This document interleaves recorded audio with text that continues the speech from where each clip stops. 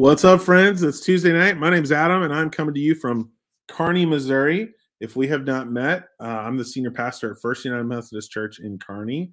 Glad you're with us. Also, hello to folks who may be watching this later on or on a podcast. We're glad you're here too. Also, shout out to all the Texans that are in the house, either live or through the magic of the internet. Another time, I'm going to bring on what, in my opinion, is in the running for top Texan ever. My dog, John Wayne McMahon. Say hello. Hello, friends. Happy to be with you again. In case folks haven't encountered our tag team on this deal, tell the people a little bit about yourself. I am a pastor at Marvin United Methodist Church in Tyler, Texas. I lead a worshiping community that's there. Married for 8 years to Lauren, got 2 kids and a third on the way, and actually just having a great time. I am Texan through and through. Someone challenged me today if I could ever walk away from consuming meat, and I said no way. Why would you? I don't know. I don't know why they asked that, but now let me say on the child front, when you have are you guys at like the have to get a new vehicle stage? We've actually have explored downsizing our car seats just to be able to fit them, because I'm reluctant to buy another car. So we're getting smaller seats to be able to fit them. We've measured it and tried it all out. So yeah, you're gonna resist. You're gonna hold out. Yep. Yeah, holding out. Paid for vehicles. I'm reluctant. Oh, dude, no doubt. I'm with you. Yeah, no car payment is sweet, especially if you had children to the equation. Anyway, friends on Facebook, say hello. We'd love to know you are with us and have you ponder the question and throw your response out. What is a favorite comeback story of yours? So, John Wayne, what do you think? Let's say real or fictional. What's a favorite comeback for you? I love comeback story movies. And so I love underdog stories. One of my favorite movies ever is Remember the Titans. Oh, that's a good one. Yeah. I may cry just thinking about it. Yeah, but any story. Miracle on Ice, I was thinking about how timely that I might watch that one right now. Oh man, I almost said something I shouldn't hear live. Yeah, how about Take That, Putin? We'll say that. That's right. Yeah. Oh, my boy Landon, good to see you, man. He's driving home. Chillicothe is a city in northern Missouri. Oh, could be another country, but he's on the road, man. Good to see you, even virtually. Glad you're here. That's awesome. Yeah, I mean, I was thinking about it, and I got a few that came to mind. I mean, the Chiefs losing in the 2019 AFC title game and then winning the Super Bowl next year. I thought that was pretty sweet. Obviously. Oh, my boy Cody is here. He said Rudy. Rudy, yes. So that's in John Wayne's lane for sure. Sure. I was thinking about folks who maybe had some type of cancellation or had some scandal and then are kind of on the other side and back. I think like A-Rod, I think, is a great comeback story. That's like good. Everybody loves his baseball analysis, and he's very handsome. Everybody loves him on MLB TV, and for a little while, he was like reviled because a lot of the steroid stuff. Yep. That's good. In that same vein, here's another Missouri. So I'm trying to educate the Texans on some culture north of Oklahoma. I lived in Texas for a summer, and they'd be like, "Now, where is Missouri?" And I was like, "Oh, okay. Oh, come on." Yeah, we're pretty arrogant. I went to college, and I went to college in Tennessee, and every Texan had a Texas flag hanging out their window, and I was like, "Man, this is where the stereotypes come from, people." That's right. That's right. I was also thinking about like Mark McGwire.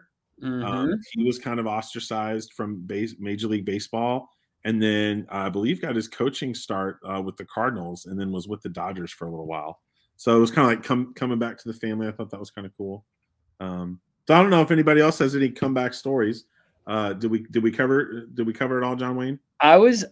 This isn't about canceled directly, but I just want you guys that are up there, you Chiefs fans, to not take for granted that Adam couldn't remember at what point they lost the AFC Championship and what year it was they won and things like that. Because as a lifelong Cowboys fan, it doesn't feel like there is a comeback. Not enough to lose track of the last 20 years. Yeah. Well, for the record, I got hung up on it was the 2018 season, but the calendar year was. Got it. Oh yeah, I'm not doubting your knowledge of Chiefs history here, but I'm getting a little defensive. I'm just saying if it's hard to keep straight because of all of the success, then you got a good team. That's right. Yeah. Well, and that's so we're spitballing a little bit. So when the Royals won the World Series in 2015, tons of people went to the parade. They actually shut down schools. My kid was sick that day and his doctor's office closed. And I was like, you know what? How about you take care of sick children and watch the parade on TV? And here was the kind of what was implied there. This may never happen again in our lifetime. So we need to go today. See, in St. Louis, here, I'm going to get on the high horse. Watch me mount up. If the Cardinals won the World Series and there was parade and you were going to miss it, you'll be like, I'll just get it next time. Right. But in Kansas City, it was on. So don't hate me. Don't hate me. That made me think of two other sports teams. I remember how big of a deal when the Saints won after Katrina. You remember that? Oh, the pump block. Yes. Yeah, there's a statue of that. Yes. Yeah. And then like I know there's some cancellation of my Houston Astros, but the Astros after Harvey, the year after Harvey, that was a big deal too. That's true. Yeah. We got some other people chiming in. Cody said Kurt Warner. Oh yeah. Ooh, yep. I haven't seen that movie, but I heard it was good. I have as well. He said Michael Vick. I almost used him as an example on Sunday. Yeah, that's right. Another Missouri-centric one. Thank you, Christy. Alex Smith, had his leg broke. There's a documentary of all of his surgeries. Comeback player of the year. I was gonna say Dak, but I didn't want any bad blood with all my Cowboys, them boys fans. So I got family that are big Cowboys fans too. So I'm kind of and I'm such a fan of yours, John Wayne. I'm like a Cowboys fan adjacently. That shows how good of a friend you are, because not many sports fans are able to cross those lines. If it can help, anything that helps put you in a good mood, I'm for. Well, and if I get any credibility with your audience, I mean, I'm in Patrick Mahomes country over here, so True. Everyone's Chiefs fans where I'm at. A lot of converts. I bandwagon when the Cowboys lose, when they always do early. Hey, nothing wrong with having an AFC team. Yeah, nothing wrong with it. That's yeah. Right. Well, and I think we can transition into actual like spiritual content here. I do think the reason we love movies like Rudy, like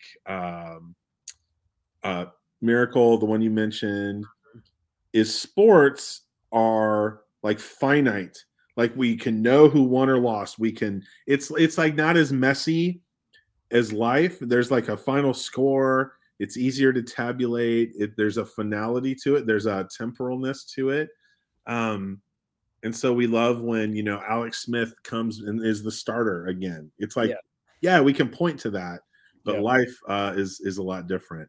Cody says, what about Apple? Yep. Good call. And Steve Jobs, was booted and then came and most of us are probably on his devices right now. I like it. So sports are we love those because it's like bite-sized and we can tell we love a good conclusion, and life is more open-ended than that. So just a thought. John Wayne, you and I have been talking about in our shared series cancel culture. So why don't I throw our definitions we've been using up there and let's refresh people. Maybe they're new or these are kind of the terms we've been working with. So lay it on them.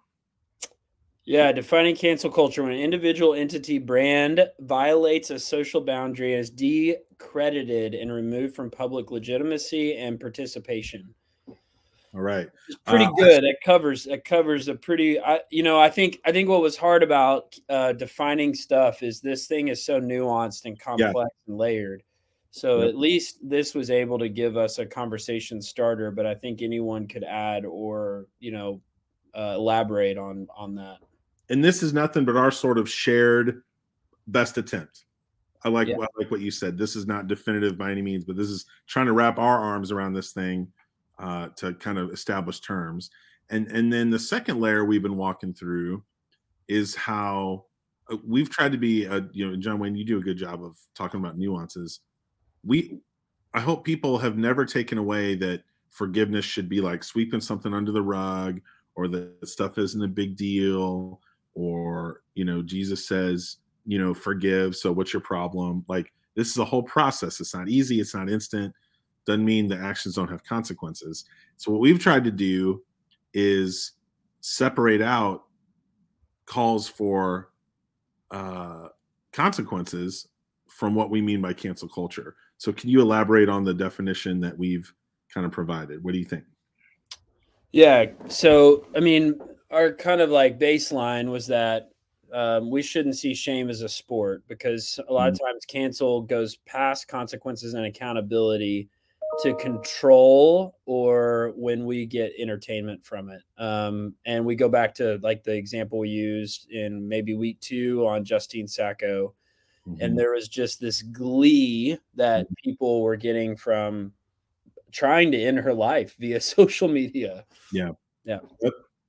And something I think we can explore a bit in a space like this that we might not necessarily in a less conversational avenue would be like, what's the threshold that we have? And we'll get into this at the end too. What's the threshold we have? So for instance, like our church uses Right Now Media. I don't know if you've seen that. Yeah. It's amazing. I mean, it's like the Netflix for Christian Bible studies.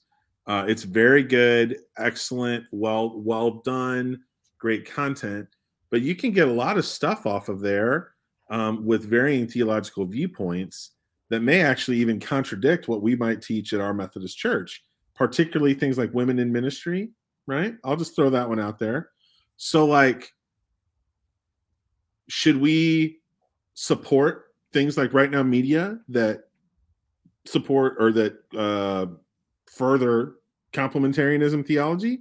What say you? I didn't put this in the preparatory email, did I? Well, I'm laughing because I instituted my last church to use Right Now Media when COVID hit. That was a great addition. Mm-hmm. And I'm laughing because I hadn't even thought about this, but you can remove things from being findable for your people.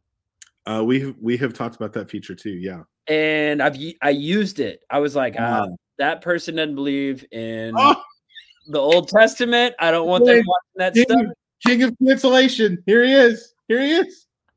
But I would ask is if there is an idea that I think is outside our the boundaries that we have or what we're teaching, am I canceling someone by just taking them out of the menu of what I think our people pastorally should be learning from?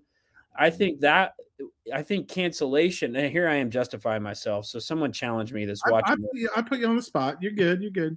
But what if I went on a high horse and told everyone about this person that we shouldn't read and don't buy the books and things like that? That would be controlling a little bit. Man, I was controlling by putting them on the do not watch list. But still, I don't know.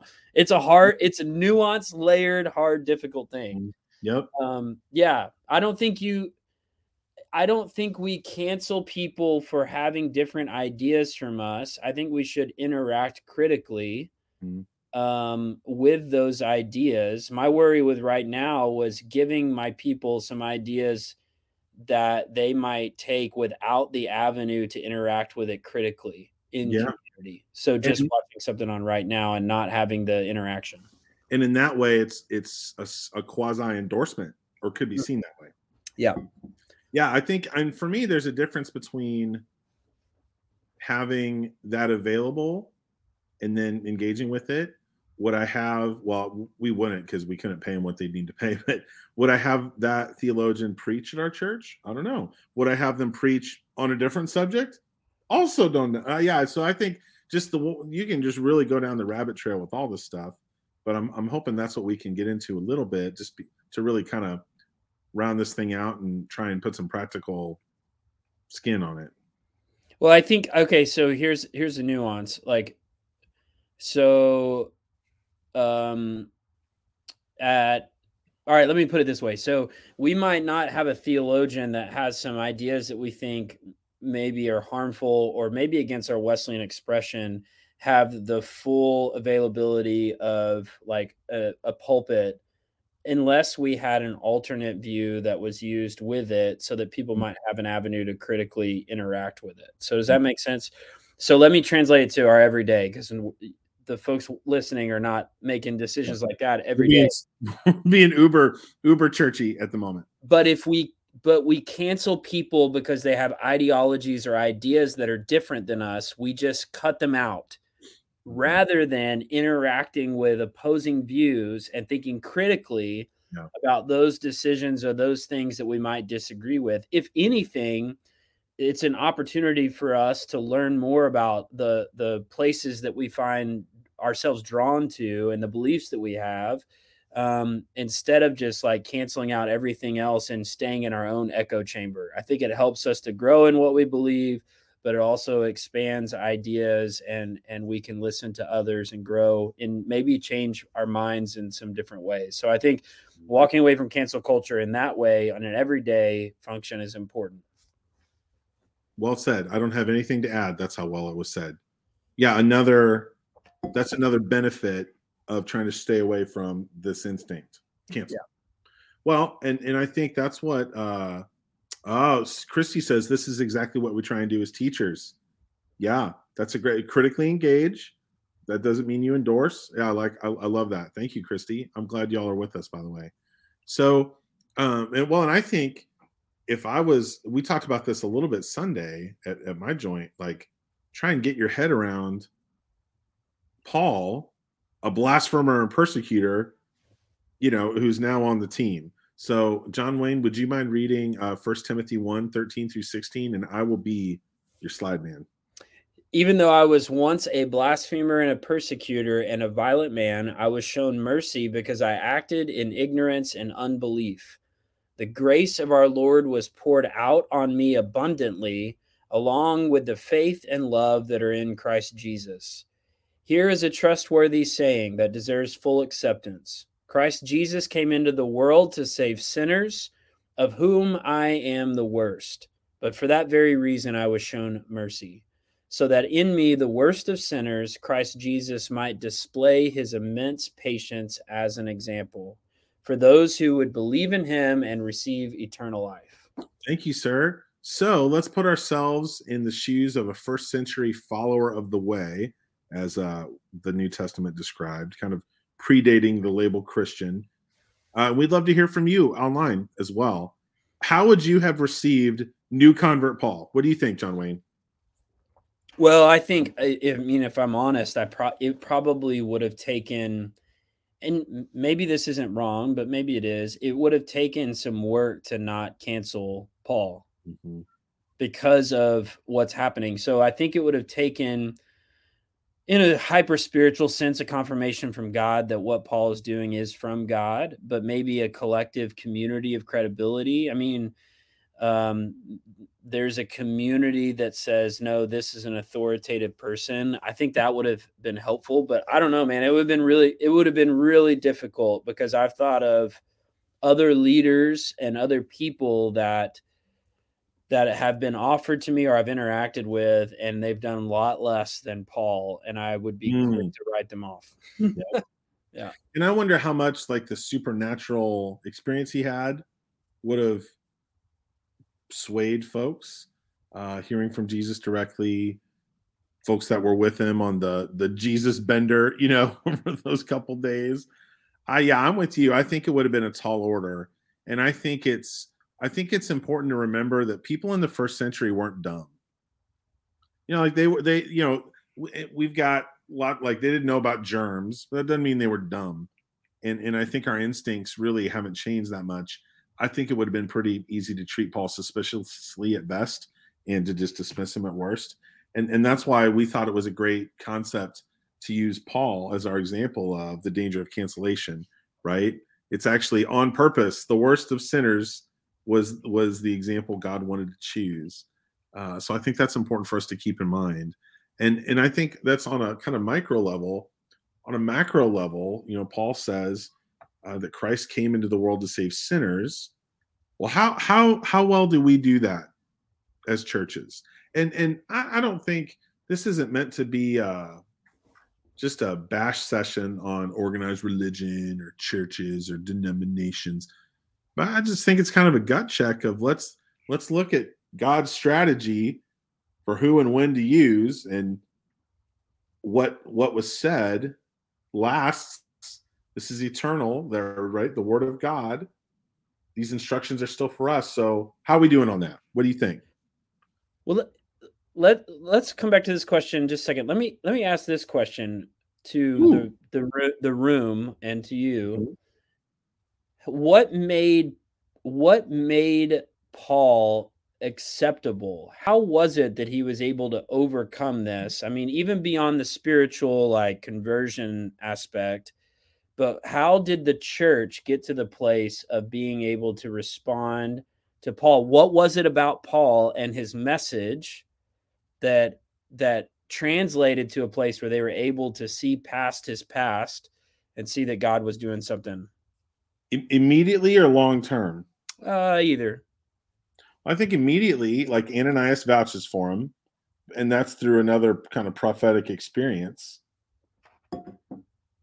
I think long term, did you read his 2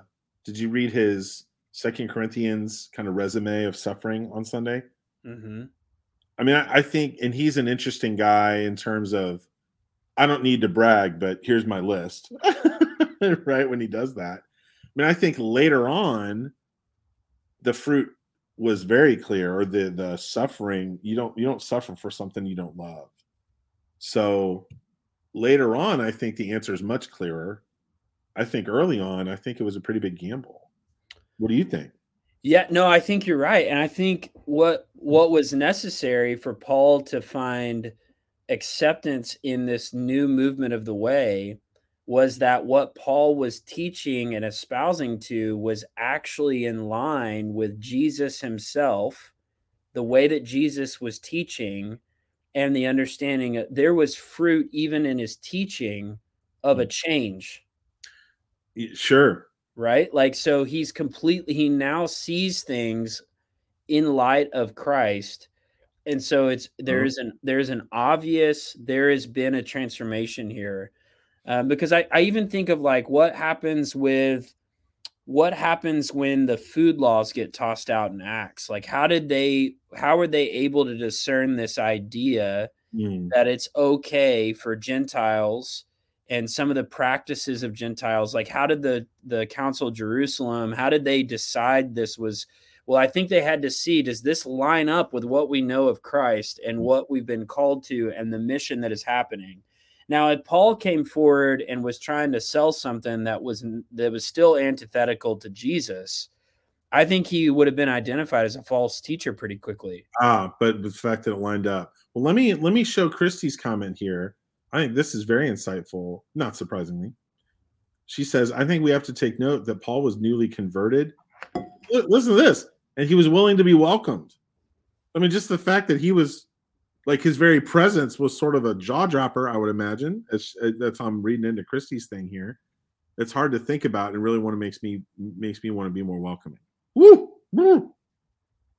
Yeah, great question, John Wayne, and great response. Well, and the other thing, the nuance about Paul, N.T. Wright does some of this in his creative artistic license he takes with Paul's biography. I don't know if you've read any of that. I haven't. I heard N.T. Wright speak at Asbury once. Shout out. Oh, nice. I understood about 30% of it. Yeah, I could listen to him and not gain anything and still enjoy my time. I've seen him speak a couple times, but his writing has always been a favorite of mine. But so a lot of scholars think Paul actually disappears for like 10 years between conversion and his first call into Antioch, I think, is where they go and get him and send him. And there's a lot we could say about that, but some scholars even project or guess that he lost everyone in his family through his conversion. That by the time that a Pharisee of his like stature, he probably even had an arranged marriage that was set up and ready for him. And when he comes out into ministry, we don't hear him speak of anybody in his life. And so there's a gap. It reads very quickly, but a lot of people think, what is he doing there? Well, he's probably going back and going, I memorized the whole Torah how did I miss this? He's relearning all of these things. He comes out emerged, having spent all of this time and effort and prayer in reorienting himself to Christ. And so there was a credibility that even came out of that too. Which there's probably something to be said about time. If it was the day after his conversion, who knows how that would have gone. Yep. And we talked about that week too. Yeah. Shout out to us. Yeah. Oh, Christy's got another insightful question. What do we do with those who aren't newly converted and not willing to be welcomed? I think that's where we have the real work to do. Well, and I think that really, I think, tees up our other question here, which is back that way. How do we as churches exhibit the fact that our whole point is to save sinners? I'll use an analogy. Now, John Wayne, I know you've been what's the word? Making gains. You've been dropping pounds and working out. I think a great analogy for the church is the gym. People think, well, I'm not going to show up there. I'm not in shape. I don't know what to do with those machines. But the whole point of a gym is for people to get healthy, right? I mean, on some level, or so I understand, right? So how do you think we do as churches about existing to help folks be saved, to be saved from their sins? I think in general, we are drawn to who we know and what we know, and it's hard for us to welcome people that have different backgrounds, experiences, look different, act different. I mean, you can even see that in missionary colonization over the history of the church. We go somewhere and we say to be Christian is to look like me and to do things my way. Yeah.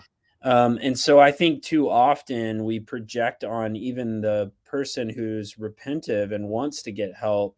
We project on them that it needs to have a prescription that's less like following Christ and more like our local context clique or whatever it's supposed to look like.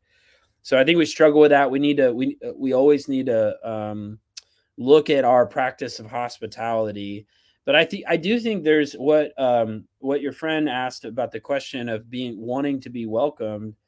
I do think there's a level in which some people, I think there's a level in which some people need to have a desire or a curiosity to pursue things, or there's only so much level of hospitality that the church can offer. I mean, we can love sacrificially, but if you come in with like your pagan practices or something like that and just refuse to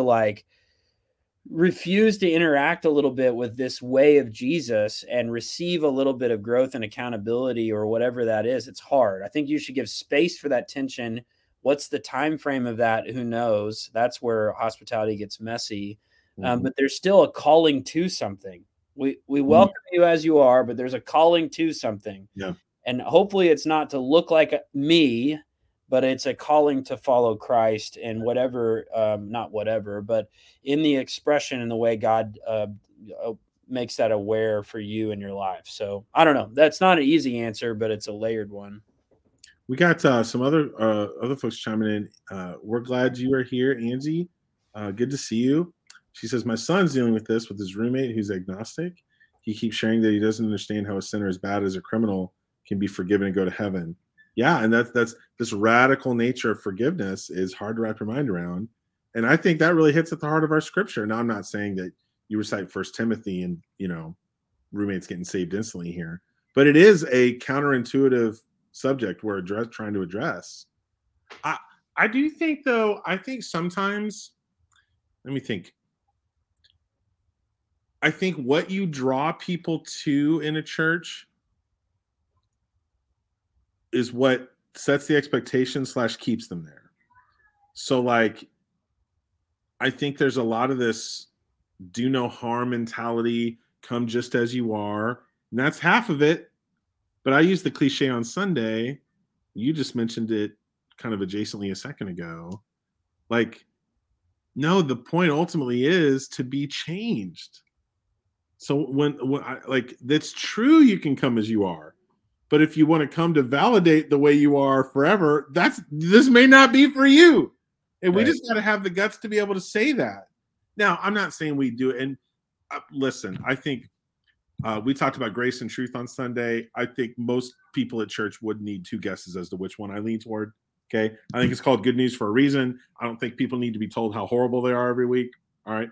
But I also think, again, to nuance it, to use a word you're good at bringing up, like when it comes to welcoming people, if what we're trying to sell them, we then kind of bait and switch, that's to me dishonest. I'll stop there. I don't want to get too ranty. Well, I mean, I think there's these trends over time to want to discredit Paul because they see him as harsh, and a jerk. Mm. And like, you know, that Jesus has this grace, Paul has like this kind of sword he wheels around sometimes. Kind of a grumpy uncle vibe. Yeah. And we could get into hermeneutics and stuff like that, and I don't want to, but Paul is he's going to show he's going to be honest about the nature of sin and brokenness in all of us. One, because he was there.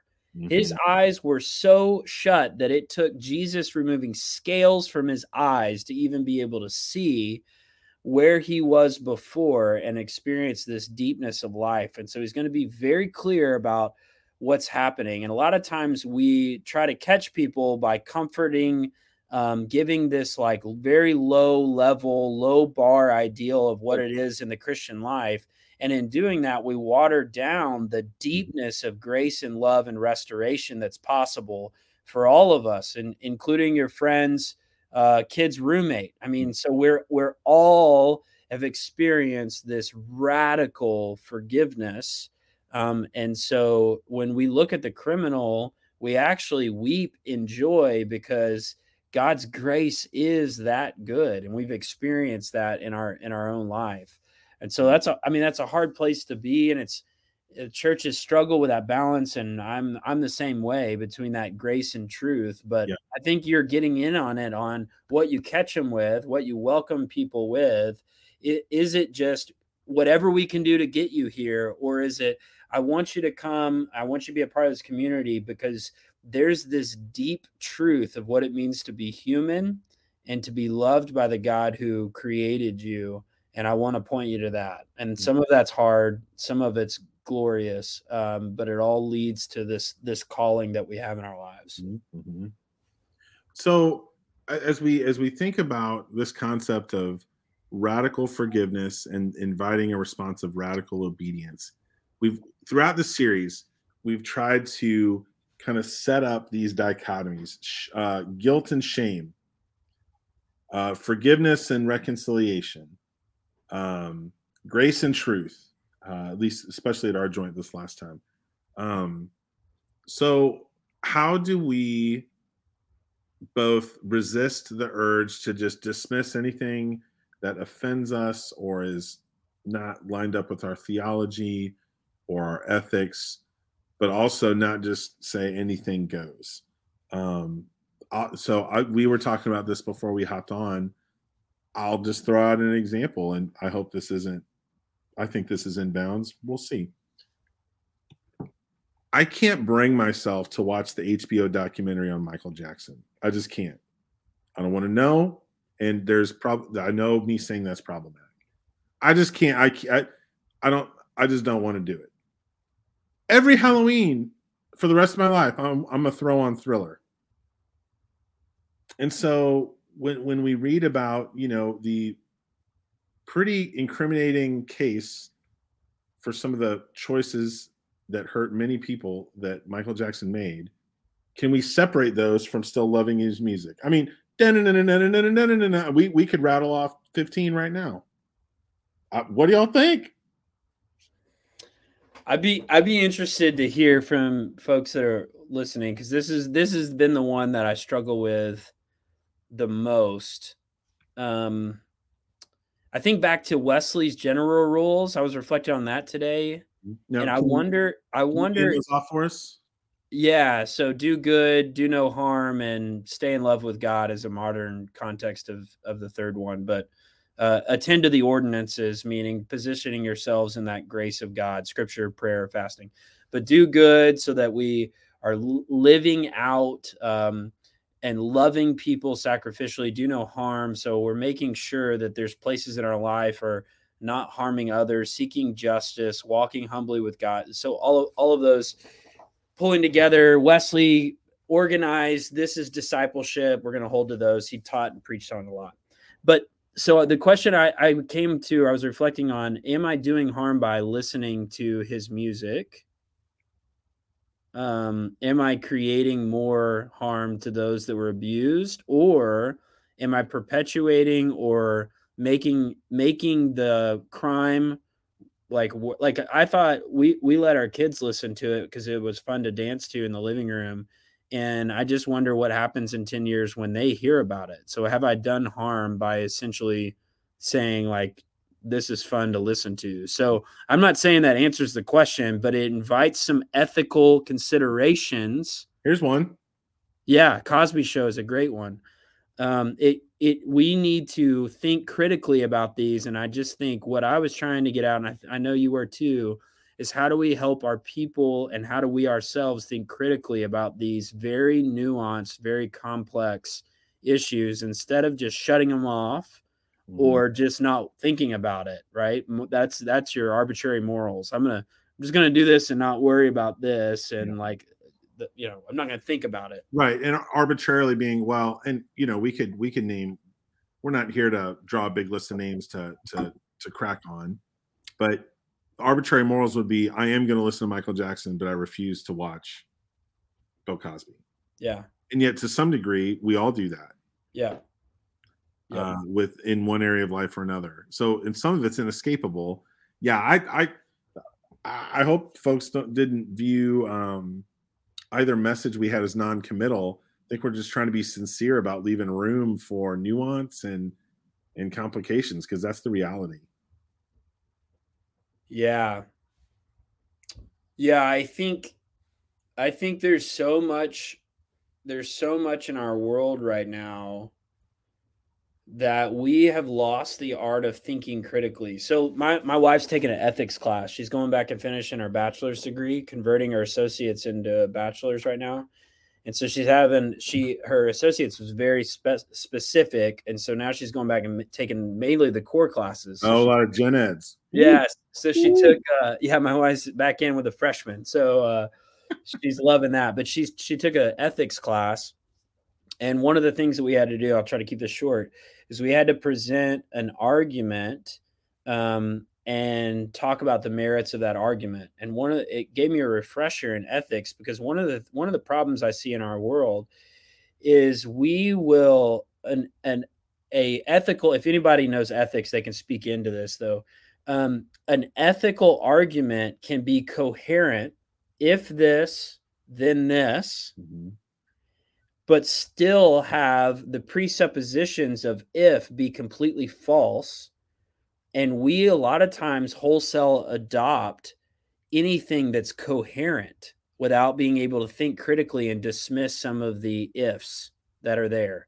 Okay. What can you give us some examples? Yeah. So let me think of one. There was, all right, I don't know if I should do this, but we're here. We're live.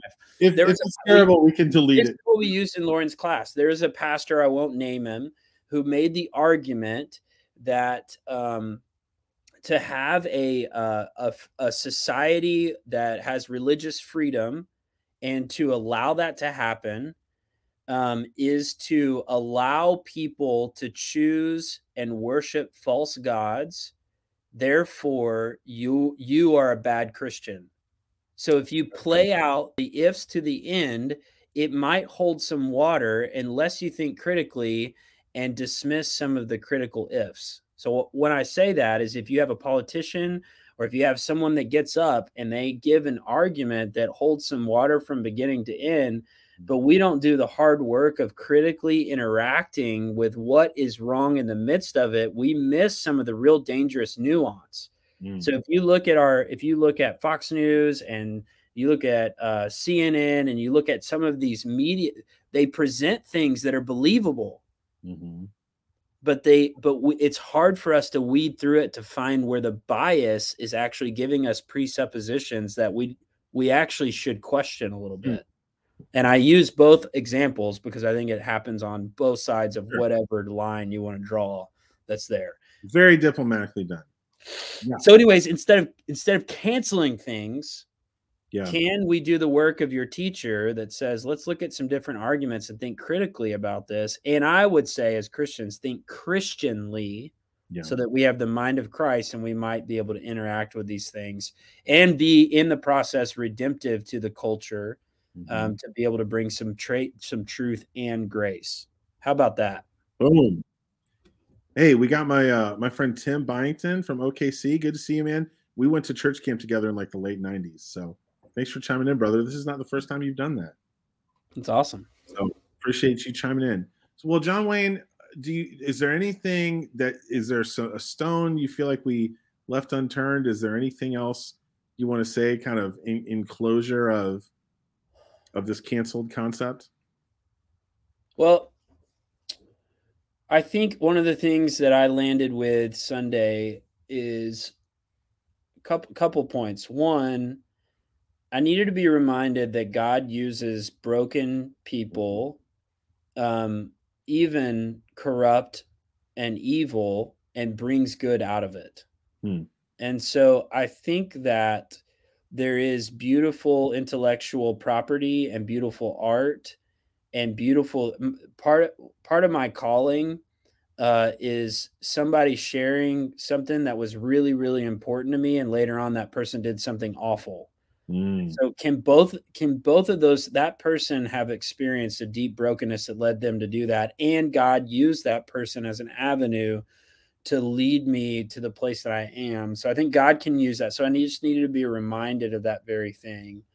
And I think that part of our anxiety that causes us to cancel is we've elevated things to a higher place than they should be, whether it's partisan politics, whether it's like economics, whatever it is, we've made them be our security and maybe even our gods in ways that causes us to rebel against anything that challenges our ideologies or mindsets and leads us down a road of cancellation.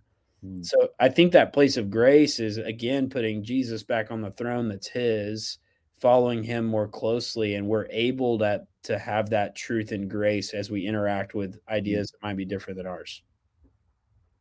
And that's really was my hope, and you and I discussed this, that at the end of all these discussions, what I hoped for our folks was that we would be more merciful. Yeah. That we would be able to extend grace even as we put truth, kind of stand on that foundation of truth. That allows us to extend grace and not and deal with the cognitive dissonance sometimes, like with the friend you described. So that to me was my hope and outcome of this whole thing, is that we would take a step back, maybe look at some presuppositions to your point earlier, but ultimately that we would be more merciful.